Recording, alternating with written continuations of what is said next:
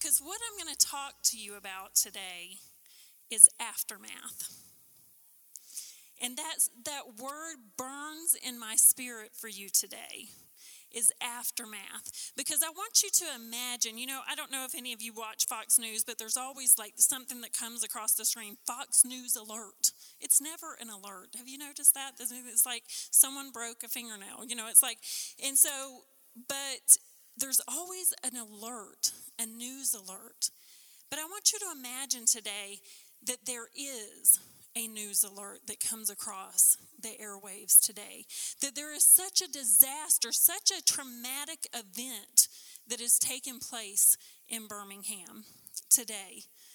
But instead of devastation left behind, there is an aftermath of the quake that has taken place that causes people to walk through the streets and chains begin to fall off of them.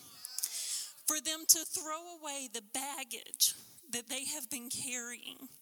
That there is such an event that takes place in the lives of the people in Birmingham. That they are transformed and changed, not for the moment, but for eternity. You see, there needs to be an aftermath in our life. But so many times that things happen, tragedies in our lives or traumatic experiences in our life. There is a quake that is left behind us. There is a trail of destruction. That there's always going to be that. But we forget that there also has to be a cleanup effort.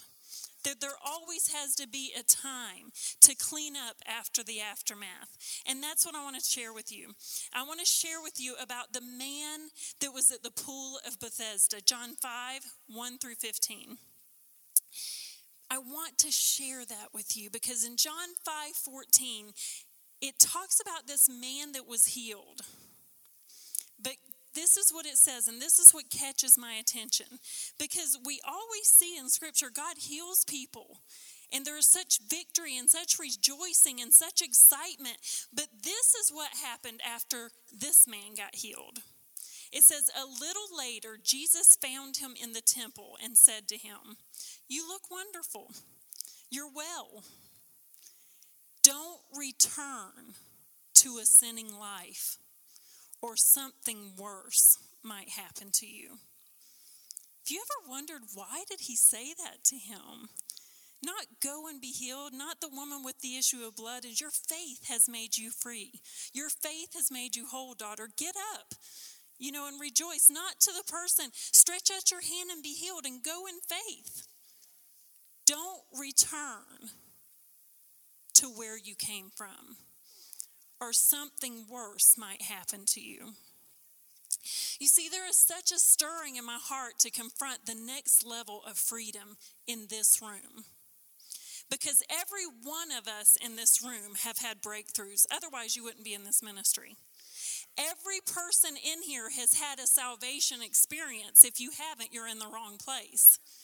Every person has had a moment, a defining moment in your life.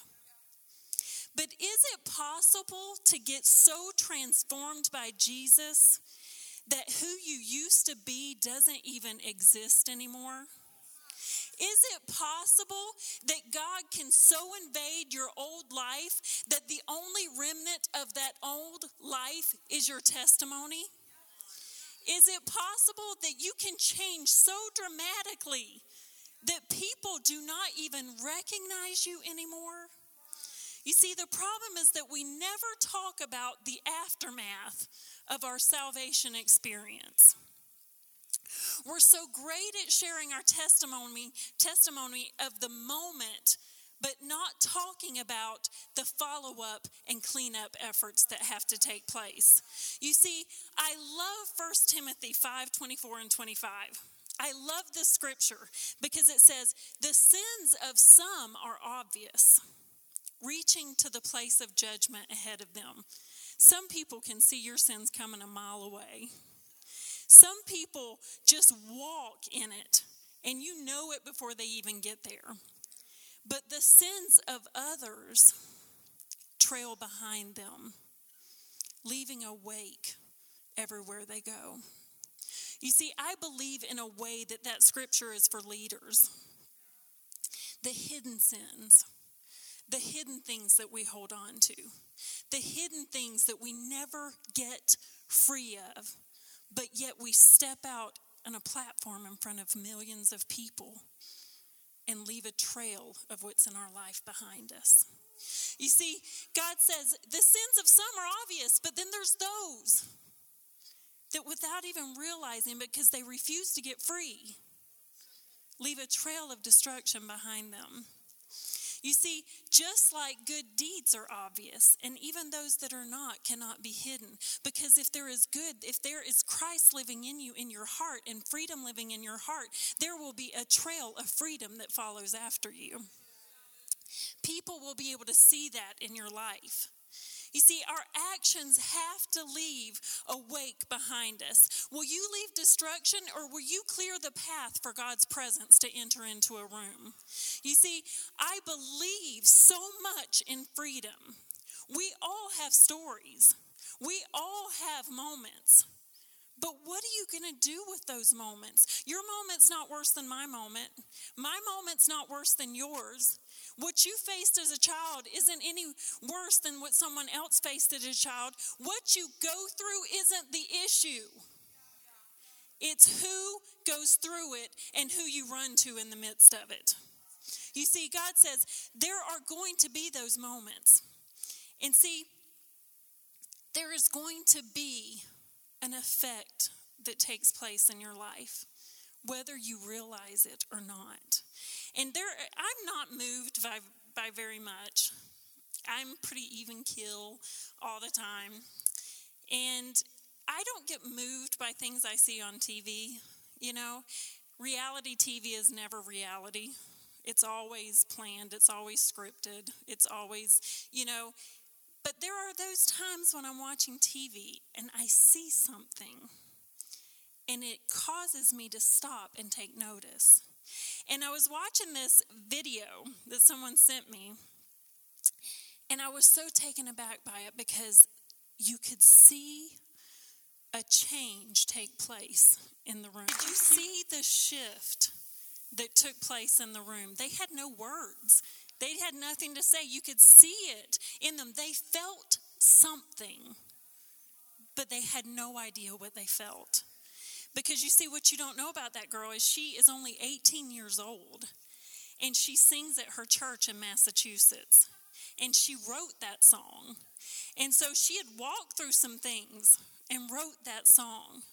She was not, if you went on to look at that interview online, the one at the end, Nikki, she said to her, until this performance, you were not even on our radar.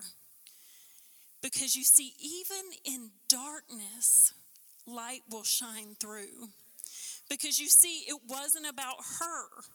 It was about, she was proclaiming his name on that stage. She was proclaiming, it wasn't about her. And they had nothing to say because they were taken aback because of something they felt. See, our life has got to be light in the darkness. We are called to be salt and light. We have heard that our whole life, but do you really know what that means? We are called to be salt and light. Yes, salt to make people thirsty to know God, but it goes deeper than that. Salt is a preservative. It preserves the integrity of the truth of who God is. We are to be salt and light. We are to make people thirsty, but we are to preserve the truth of who God is in our nation. And then we are to bring it into the light for all to see. You see, the problem is that we have lost our saltiness, and while we were turning a blind eye, the gospel has been diluted. And it has been taken away. Because you see, we are to be that salt and light. We must survey the damage that we are leaving behind as we walk our lives. Will your life produce a desire for people to know who God is? I guarantee you they left that place that day thinking, what was that entered the room when that girl sang? I guarantee you there are people that walk beside her in the competition that will approach her and say, what was that? What was that you did? People who didn't even take notice of her noticed because light entered that room in that moment. You see, God says we are to leave an aftermath. There is a generation living in an aftermath of a place where we have diluted who God really is. The term aftermath is in my spirit. Maybe it's because we live in a time where most people don't even realize the consequences of their actions. Most of our generation, are just self-pleasure seekers. Whatever makes me feel good, as long as it makes me feel good, as long as it elevates me to the top, as long as it gets me to where I'm going, I don't care about the trail of destruction that I leave behind. In the name of my religion, in the name of ministry, as long as I get to where I'm going, who cares about those that I leave on the ground? You see, there is an aftermath. See, as Pastor travels all over the nation on this book tour, he has run into so many people who don't really want to know the truth. They want him to speak a feel-good message about how everyone is accepted, and that's true. But the baggage they're carrying isn't accepted. You see, they want him to tell them that everyone's okay the way you are. You're welcome. Everyone is accepted by God. But when you're accepted, there's some things you got to leave on the ground behind you. There's some things that you've got to leave behind in order to go to the next level. You cannot stay the same. You see, their morality and righteousness has been diluted. While the church was sleeping, I believe he's talked about that his next book that he wants to write is called While the Church Was Sleeping. Because while we have been pursuing our positions and our titles in ministry, we have diluted the gospel of the truth. We have diluted it to keep from being politically incorrect, to keep from anyone coming against us. Christianity is easy today because it's all about whatever I can do to elevate myself and get on TV and become rich. See, it's more than that. In Matthew 13, 24 through 26, it says, Jesus told another story. I love it. It says, God's kingdom is like a farmer who planted good seed in his field. That night, while his hired men were asleep, his enemy sowed thistles all through the wheat and slipped away before dawn. When the first green shoots appeared and the grain began to form, the thistles also showed up. You see, can we tell the difference in the gospel that we are preaching, in the work that we're doing, and we're planting seed? Do we notice when thistles are also being planted alongside of us? Do we notice? Because see, it says that in the end days, there will be those who are worshiping, and we can't tell the difference of who is true and who's not because we turn a blind eye. See, as a believer, it's so easy just to stop where Jesus begins. You see, I call this the aftermath of our salvation experience. So many times, the altar, we go down and we have an incredible altar experience, and all the chains fall off, all the baggage, all the backpacks, all the suitcases of all the junk from our past, it all falls off of us and we're praising God. But at the end of the altar call, we're like, oh, no, I can't leave that. I got to grab, okay, does anybody look? I want that back because that's my crutch. You see, he takes it all away, but we never leave it there. The aftermath. Aftermath means something that results or follows from an event, especially one of a disastrous or unfortunate nature. Consequence, the aftermath of war. The aftermath of the flood. You see, aftermath is what's left over after the initial destruction. You will never have an aftermath without first having an event of destruction. You see, but something happens at the altar. Sin is destroyed at the altar. But what your aftermath is dependent upon whether you walk away free or you walk away carrying the same old baggage. You see, that aftermath reveals what you couldn't see in the storm. You see, it is what is exposed by the sunlight. You don't see all the baggage flying around in the midst of the tornado.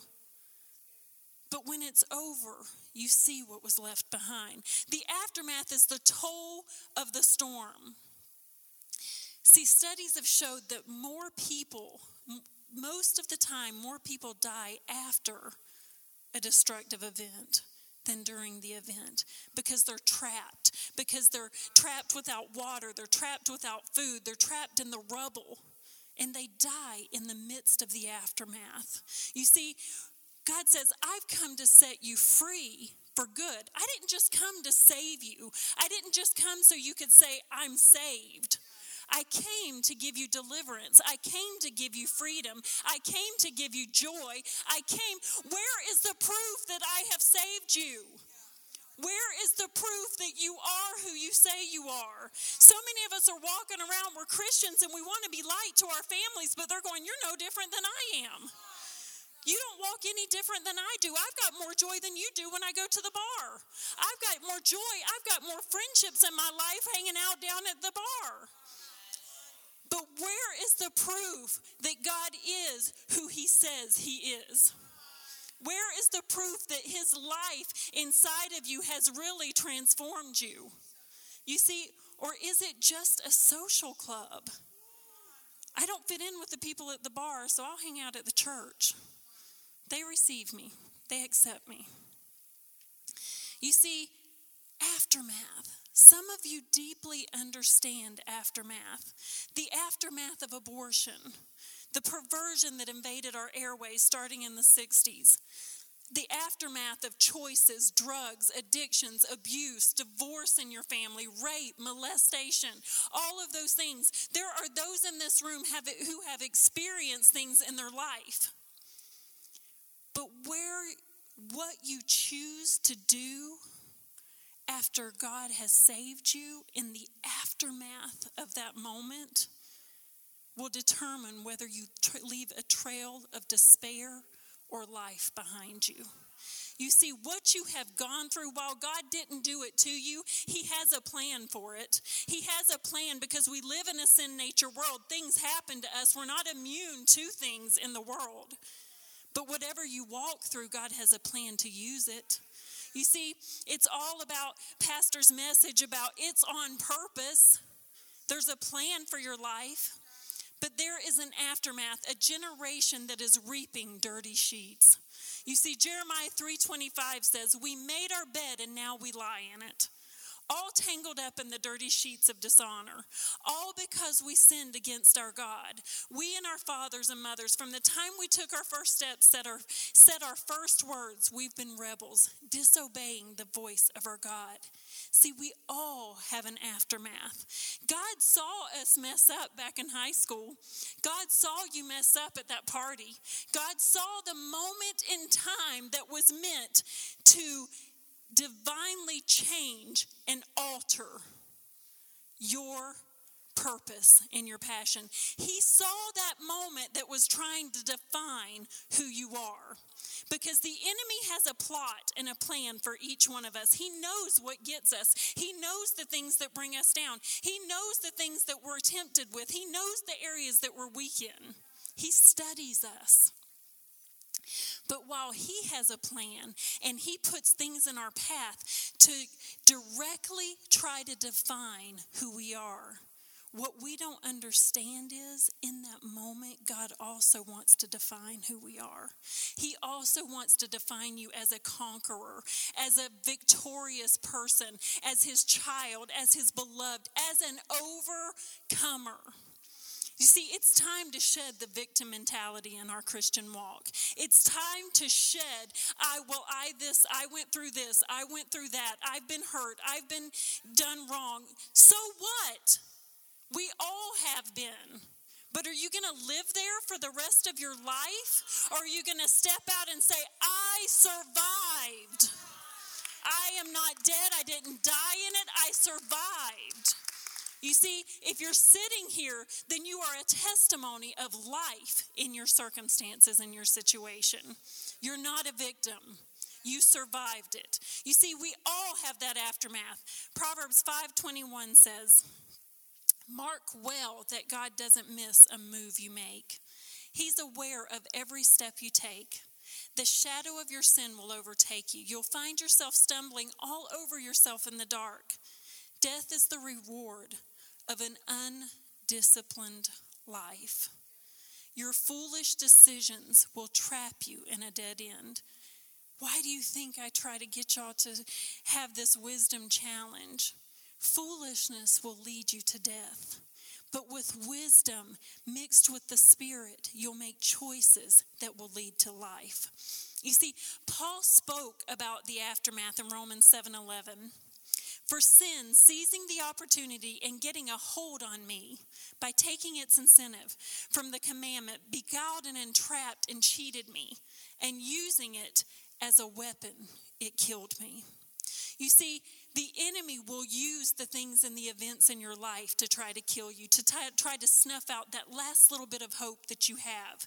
But God wants to use what the enemy meant to entrap you with for you to finally get the strength to overcome it. You see, we have to fix the damage done to a generation. We must live in a new aftermath. And a new aftermath of our life. Where is the new grass? And you may think, what does that mean? But can I give you the second and original definition of the word aftermath? The actual term in the Old English is that it was used to describe what took place after you mowed a field. The aftermath, that second and original definition, means a new growth of grass following one or more mowings, which may be grazed, mowed, or plowed under. A new growth. You see, there is always going to be an event that could destroy you. There is always, if you are a threat to hell, there will always be an event that can destroy you. But you can either be destroyed or it is an opportunity for new growth to rise up inside of you, new strength to rise up inside of you, new abilities for you to give God the glory for what you have walked through and what you have survived. You see, I know this is going to be hard for some of y'all to believe, but I used to cut grass for a living. Yes, I know. I know some of you have a hard time believing that, but I did used to have quite a lucrative lawn mowing business as a teenager because, as you've heard me talk about on many occasions, I grew up not wealthy in a home that we didn't have a lot of money. So, hey, a girl does what she's got to do if she wants to have new stuff, if she wants to, So I started a lawn mowing business in my neighborhood, and I have to say I did good. And so, but I'm not afraid to get down and get dirty, so and get my hands dirty. So I had a lawn mowing business, and I know what the smell of fresh cut grass smells like. And it's a smell that says, make way for the new. The old has been cut off. Growth can now resume. It's an exhilarating smell because it also represents we did our job. You see, it's a smell that says we did it. We finished. We accomplished. We did what we were supposed to do. You see, I know what that smells like, but you might say, okay, but what does that have to do with anything, right? I mean, you say, what does that got to do with the aftermath? Because the issue that I'm seeing and the issue that I have is that I don't smell the smell of fresh cut grass in here. I don't smell that we have that smell that we're doing the job that God has called us to do. That fresh smell. Where is the result of labor smell? Where is that smell? I can see the chopped down blades of grass that represents new grass will grow. But where is the smell that says new growth is coming? Where is that smell? You see, we live in a time where we're in the wealthiest nation, but we simply don't give back to God what he has given back to us. You see, you won't be arrested in this room today for preaching the gospel. No one's going to come in and carry me away. I don't feel threatened to stand before you and tell you about the truth and the word of God. There is no threat to me because you see, you didn't walk miles today for water to be able to give your family to live. You didn't walk for miles. You and I are simply able to enjoy freedom without responsibility. You see, you didn't have to walk a day's journey today to hear the word of God preached. You have no concept. I have no concept of true commitment to Christ because we are free to do whatever we want here. But there are those, and there is a day coming that could come to America where that freedom can be stripped away from us. Because while we have been sleeping, the enemy has been planting thistles all through our nation. You see, trying to choke out the voice of truth so that the truth will never be heard again. You see, it's what the Bible says when there was a whole generation that grew up that neither knew God or what he had done for Israel. That's where America's heading. Because you see, we're so afraid to speak out, so afraid to stand out. Can I tell you, God expects you to stand out? God expects you to die to your own flesh. God expects you to get out of the way so that he can be seen. You see, look at what James says. This is critical. James 5:1-9 says, "Now listen, you rich people, weep and wail because of the misery that is coming on you. Your wealth has rotted and moths have eaten your clothes. Your gold and silver are corroded. Their corrosion will testify against you and eat your flesh like fire. You have hoarded wealth in the last days. Look, the wages you failed to pay the workers who mowed your fields are crying out against you. The cries of the harvesters have reached the ears of the Lord Almighty. You have lived on earth in luxury and self-indulgence. You have fattened yourselves in the day of slaughter." I believe that he is talking to the church there. We are so fat with the freedom and the word of God, but we never give any of it away. We get so fat with the word of God, so full of God's presence. We get to worship, we get to sing, we get to do all of those things. But when we walk out, no one sees the proof. No one sees the proof of the change that took place in the presence of God. So why would they want what we have? Why would they care? Why would they listen? You see, James is declaring here that there is an injustice in the kingdom. He's saying it's time to take responsibility for the knowledge that you have been given. You see, in this school, this is a school of ministry. This is a school that says, I feel called to the nation to tell them of the great love of the one who saved me. Not, I feel called to the nation to stand on stadiums so I can be seen. You see, there is a moment that has to take place in your life when you want to glorify him, not your own flesh. You see, aftermath always produces a harvest. Jesus demands that we produce fruit. Because you see, fruit is the proof of our relationship with him. You see, but we have to be pruned along the way in our pursuit of him. You see, pruning hurts. It's the cutting away that causes a place for the fresh fruit to grow. You see, cutting away of all the dead stuff in our life. There's so much junk in our life that fresh fruit can't grow. So it has to be cut away. John 15 says, I am the true vine, and my Father is the gardener. He cuts off every branch of me that bears no fruit. See, there are those walking around in this room and place that we have all been where we're saved. We know the one who has saved us, but there's so much junk in our life that no fruit can be bore in our life. There is no fruit trailing behind us. You see, he cuts off every branch that bears no fruit, while every branch that does bear fruit, he prunes so that it will be even more fruitful. You are already clean because of the word I have spoken to you. Remain in me as I also remain in you. No branch can bear fruit by itself. It must remain in the vine. Neither can you bear fruit unless you remain in me. I am the vine, you are the branches. If you remain in me and I in you, you will bear much fruit. Apart from me, you can do nothing. If you do not remain in me, you are like a branch that is thrown away and withers. Such branches are picked up and thrown into the fire and burned. See, God says, you're already in me. But what are you not allowing me to cut away in order for you to bear fruit? You see, you've got to stay plugged into the vine. See, Jesus was letting everyone know that I expect you to be different. I expect for there to be fruit.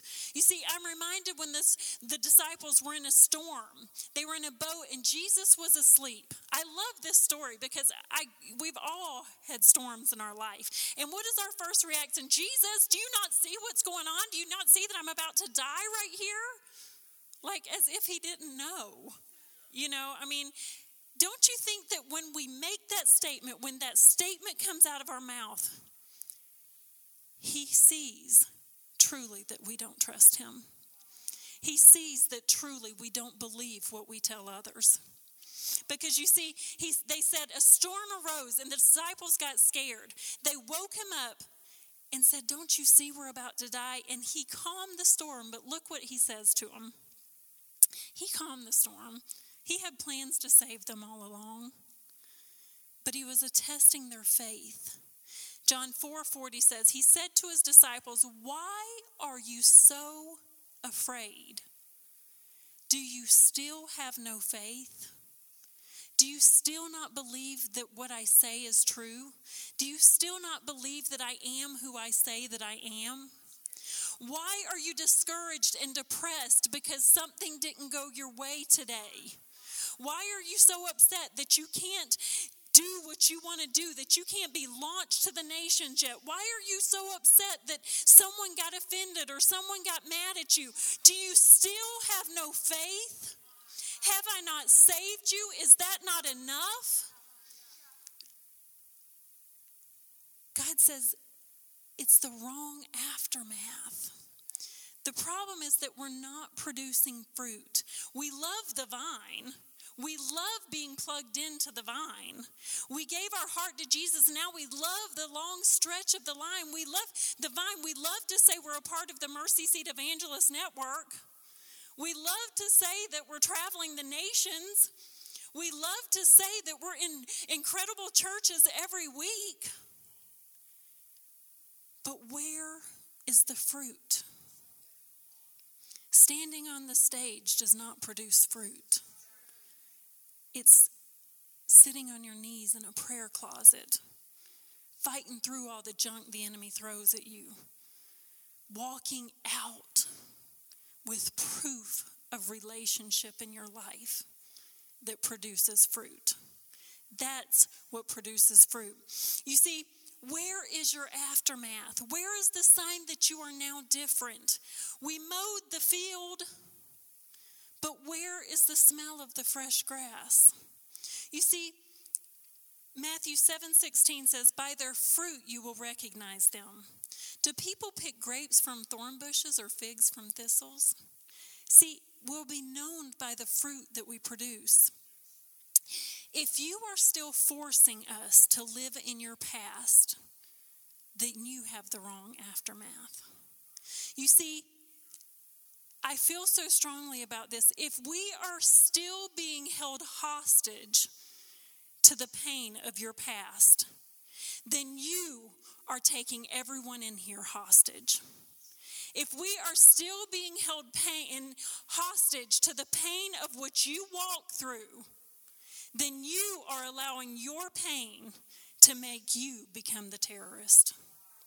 You see, you have now become the terrorist if you refuse to let go of those things that the enemy has tried to kill you with. Because, see, you walk around, this happened to me, that happened to me. Well, everyone that comes in contact with you knows that God's not who he says he is, or else you would be walking differently. You see, I didn't just get saved to say, I'm now a Christian. When I got saved, yes, it's a process. Yes, you have to go through deliverance. Yes, you have to do all of those things. But you got to be going somewhere. You can't just sit in the same old puddle of tears and live there for the rest of your life. Or else no one wants what you have. Where is the proof? You cannot continually hold everyone else hostage to your victim mentality. You see, some Christians still believe it's okay to live like the world, but Paul warned about this. You see, Christianity has become just the next big social club. Christianity is just the next big thing to say, I'm a good person. God never called you to be good. He called you to be great. He called you to make a difference. He called you to change the world. He never called you to be good. Good is the biggest enemy of great. You see, he never called you to be a good person. He called you to be a world changer because of the change that he did in your life.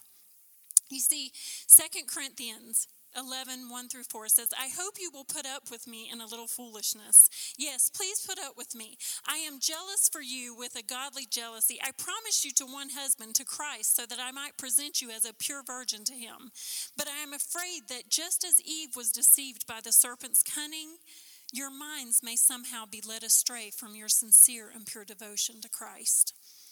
For if someone comes to you and preaches a Jesus other than the Jesus we preached, or if you receive a different spirit from the spirit you received, or a different gospel from the one you accepted, you put up with it easily enough.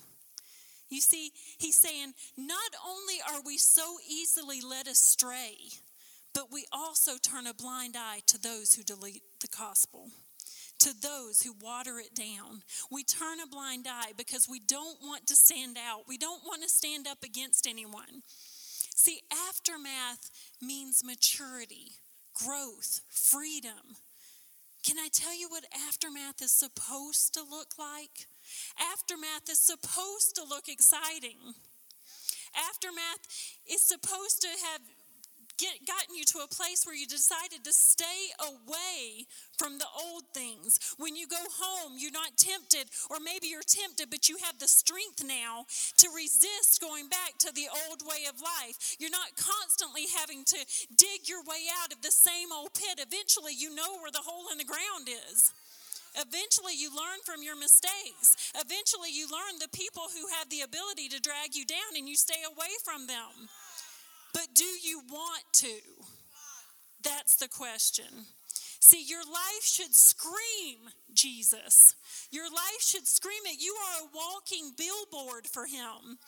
Discipline becomes desired in your life and not ignored. Freedom is more than just a song you sing on Sunday morning. Freedom becomes a reality. Power is obtained through devotion to Christ and not by the position that you hold. The world sees someone that they want to emulate and not investigate. The anointing on your life speaks louder than you do. You use your past to bring freedom, not to entrap others. And we can just trust you to just be in his presence. But see, some of us are not walking in freedom. We're walking without being free. James 1:22 through 24 says, and I love this, don't fool yourselves into thinking that you are a listener when you are anything but. Letting the world go in one ear and out, letting the word go in one ear and out the other. Act on what you hear. Those who don't act on it are like those who glance in the mirror and walk away, and 2 minutes later have no idea who they are or what they look like. Don't forget who you are.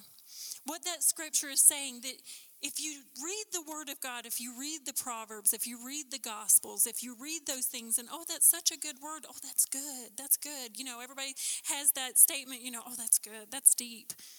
But then you walk away and you don't act on it, you don't apply it to your life, then you're like someone who gets up in the morning, looks in the mirror, and walks away and can't even remember what you look like. You don't know who you are because you haven't allowed it to penetrate your heart, to penetrate your spirit, to become life in you.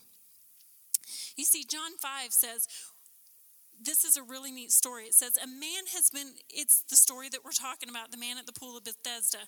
A man has been at the pool of Bethesda for 38 years.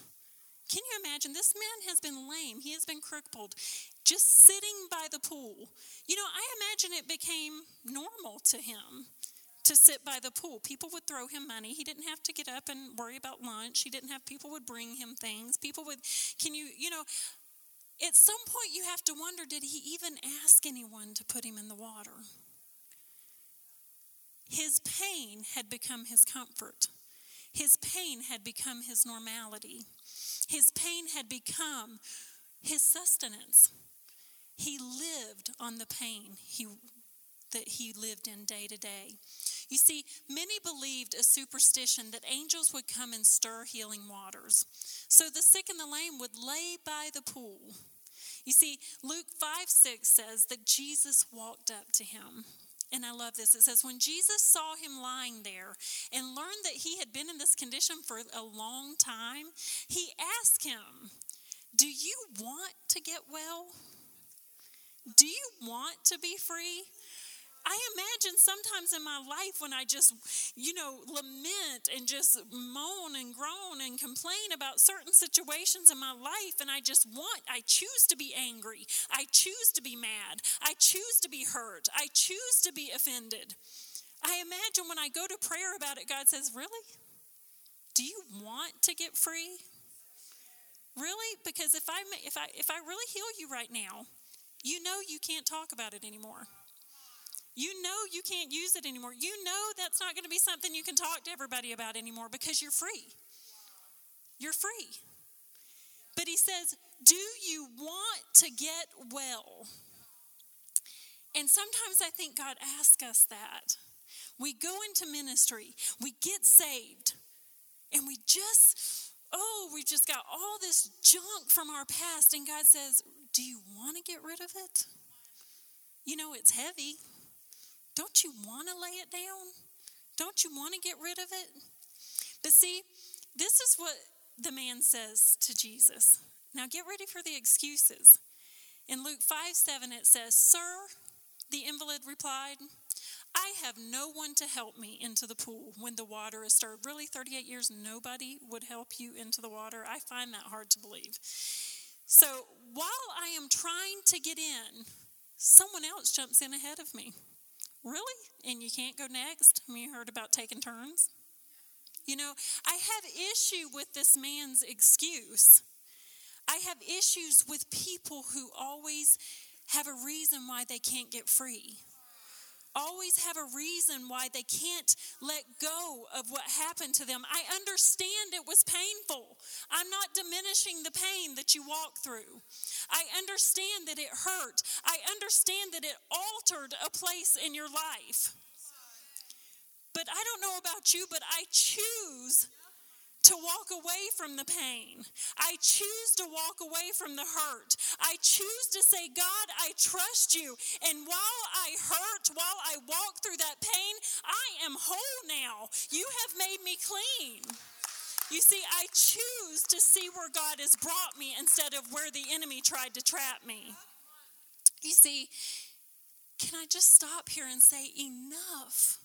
Enough of the excuses. It's not always everyone else's fault that we can't get free.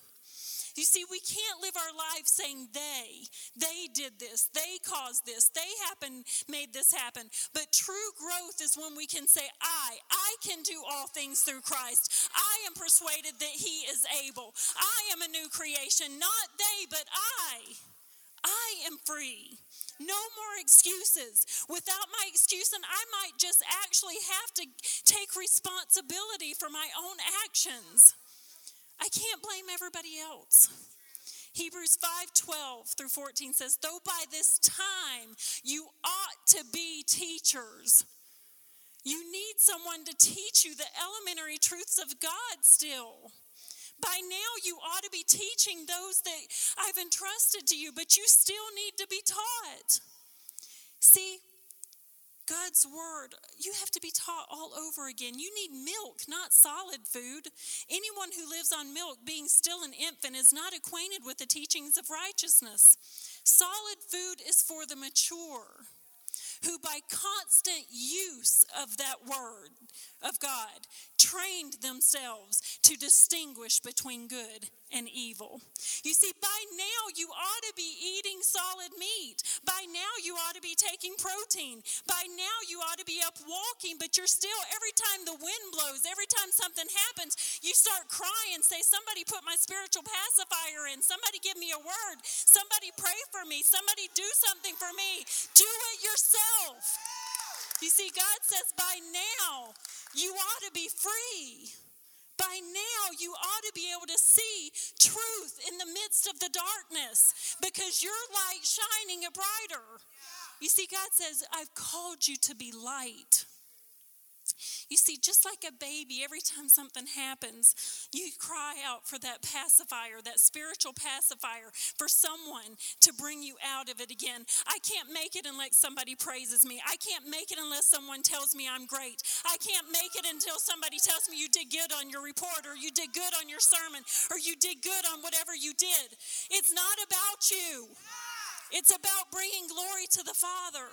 You see, Luke 5:8 says, then Jesus said to him, and I love this because I am as stubborn as they come. And I know it may not come, well, some of you who've had me grade your papers, you might see that. But in this scripture, we always like to make God's voice sound so compassionate, and he is. He's a compassionate, loving Father. Get up. Pick up your mat and walk. But you know what? If it was me, I imagine, say, Karen, get up. Pick up your mat, girl. Get up and walk. What is wrong with you? I saved you way back then. I healed you way back then. Why are you still laying on the stupid mat? You know, it's like, that's the way I feel like he talks to me, because that's what it takes. You see, get up, pick up your mat and walk. At once the man was cured. He picked up his mat and walked. The day on which this took place was the Sabbath. And so the Jewish leader said to the man who had been healed, it's the Sabbath. The law forbids you to carry your mat. Don't get saved on Sunday. It's like, don't get free on Sunday. Don't get free at the service that you're at. I mean, how ridiculous is that? You see, but Jesus heals the man. He's carrying his testimony. But here's the problem. He never even knew who healed him. You see, the man got free. He had been sitting there for 38 years, waiting, just using it as an excuse to lay there and get free food. You see, but then when he got healed, he didn't even know who healed him. You see, we want to have the appearance of holiness, but we lack the power through prayer, the proof of relationship. No power, no prayer. No prayer, no power. You see, he never asked who Jesus was. He just picked up his mat and walked away. Look what I did. Look what I was able to accomplish. I got healed. Me. He never even took the time to say, who are you? He never took the time to build a relationship with the one who was able to transform his life forever. You see, but he replied, the man who made me well, he said this to the leaders, the man who made me well said to me, pick up your mat and walk. So they asked him, who is this fellow who told you to pick up your mat? And the man who was healed had no idea who it was, for Jesus had slipped away into the crowd that was there. But this is where we're coming to. In Luke 5:14, here's what Jesus did. Later, Jesus found this man, found him at the temple, and he said to him, "See, I see you're well again. Stop sinning, or something worse may happen to you." And something happened at that moment, and the man went away and told the Jewish leaders that it was Jesus who had made him well. Because you see, it was all about him until that moment. You see, we go down and we have that awesome altar experience, and we get up and we brag about who we are. We brag about how God's going to elevate us. It's me. Look at me. Look at me. Look at my giftings. Look at my talents. Look at my abilities. Look at the charisma that I have on stage. I'm a superstar celebrity Christian. Look at me. Christianity has excelled me to be in front of thousands of people, instead of realizing he set me free. He set me free. I am saved by grace. You see, I once was blind. I was dirty. I once was dead. I once was lost. I once was dying in my own sin. But now I see. You see, now I'm found. He found me in the midst of my filth, in the midst of my dirtiness, in the midst of all my floundering around in sin. He found me. And I'm a living testimony that he can do it for you. Because instead of fear, I now have joy. Instead of depression, I now have excitement for what God has. Instead of being bound by the chains of drugs and addiction and all of those things, I now have such a desire to see other people saved and set free that you cannot say that you haven't seen a change in my life.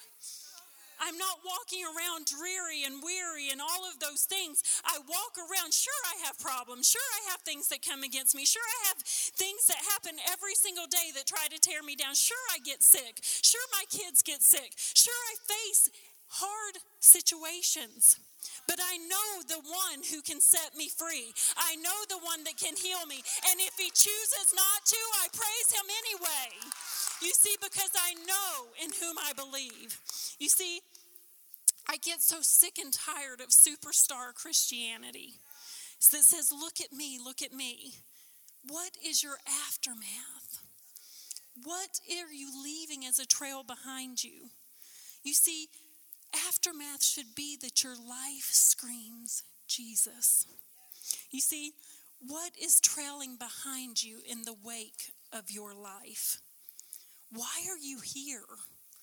Why did you come to this school of ministry? You see, I'm declaring aftermath today. An aftermath that says life. The life that God gives, not the devil's aftermath that says death and destruction. 2 Corinthians 5:17 says, "Now we look inside, and what we see is that anyone united with the Messiah gets a fresh start, is created new. You may have come here as a failure. You may have come here as the ridicule of your school, a laughing stock of what the enemy tried to make you.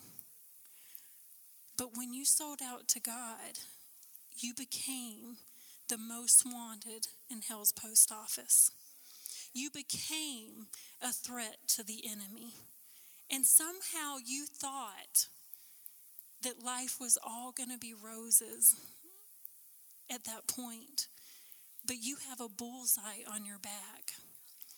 But God's got armor that protects you. You see, you get a fresh start, created new. The old life is gone. A new life begins. Look at it. All this comes from the God who settled the relationship between us and him, and then called us to settle our relationships with each other. God put the world square with himself through the Messiah, giving the world a fresh start by offering forgiveness of sins.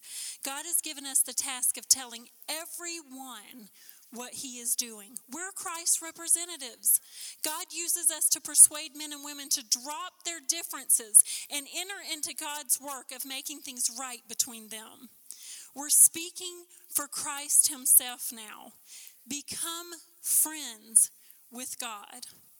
He's already a friend to you. Everybody stand with me. See, It's time for your aftermath to be that you are a friend of God, that you know him. You see, I have family members that are not saved. They know my junk. They know how I was as a teenager. They grew up with me. They know my mistakes. They know my insecurities. They know my weaknesses. They know my attitudes. You know, my sisters, they know everything about me.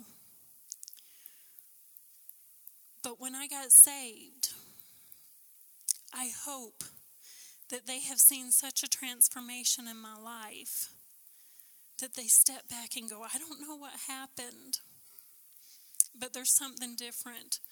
Because I know that there's going to come a day that they're saved. I know that there's going to come a day. And I hope that the life that I'm living is leaving such an aftermath behind me that they see the proof of a life lived right. You see, so when they're faced with that decision, they can know that he is who he says he is. Because proof in my life proved he is who he is. Because transformation takes place. You see, your life is a billboard. What are you advertising? You see, it's easy when you go places, girls, to Mardi Gras. You're in a spiritual bubble. Everybody's doing what you're doing. Everybody's witnessing. You're in a group. You don't have to stand out. The people you're witnessing to, half of them are wasted, so you're not worried about what they think. When you're at the girl's house or the guy's house, it's easy to live it. You're surrounded by it all. When we go to churches and we're ministering at churches, it's easy to be who we're called to be. That's why we were brought there. It's easy to stand up and say, this is who I am. But when you go to work at the restaurant, or when you go to the grocery store, or you go to the gas station, or when you go back home, and the friends you used to hang out with, I'm not saying don't hang out with them. Be light. I'm saying make a stand. I'm saying be proof that he is who he says he is. You see, you can be one of many people this morning. Some of you are still at the pool. Some of you are still waiting for a change to take place. And you got saved. You got saved, and it was a real experience. You really got saved. But you're waiting for a transformation to take place. And God says, I'm waiting on you to believe that what I say is true. He's saying, right in front of you, the pool is right in front of you. All you got to do is take a step. All you got to do is decide no more excuses. You got to let go of the crutches in order to walk on your own. You see, our crutches are comfort to us. Because when I mess up, I can always say, well, it's because that happened. It's because of the way I was raised. It was because of what that person did to me. This is why I act this way, because this happened to me, or that person hurt me, or this person disappointed me. You're grown up. You have to make a decision to step in the pool or hold on to the baggage. Because if you sit by the pool and never step in, everyone that you come in contact with believes that God doesn't heal. Everyone you come in contact with, you're a false doctrine to them. Everyone you come in contact with thinks that you're a liar. because you never get in the pool. You got saved, but you never get in the pool.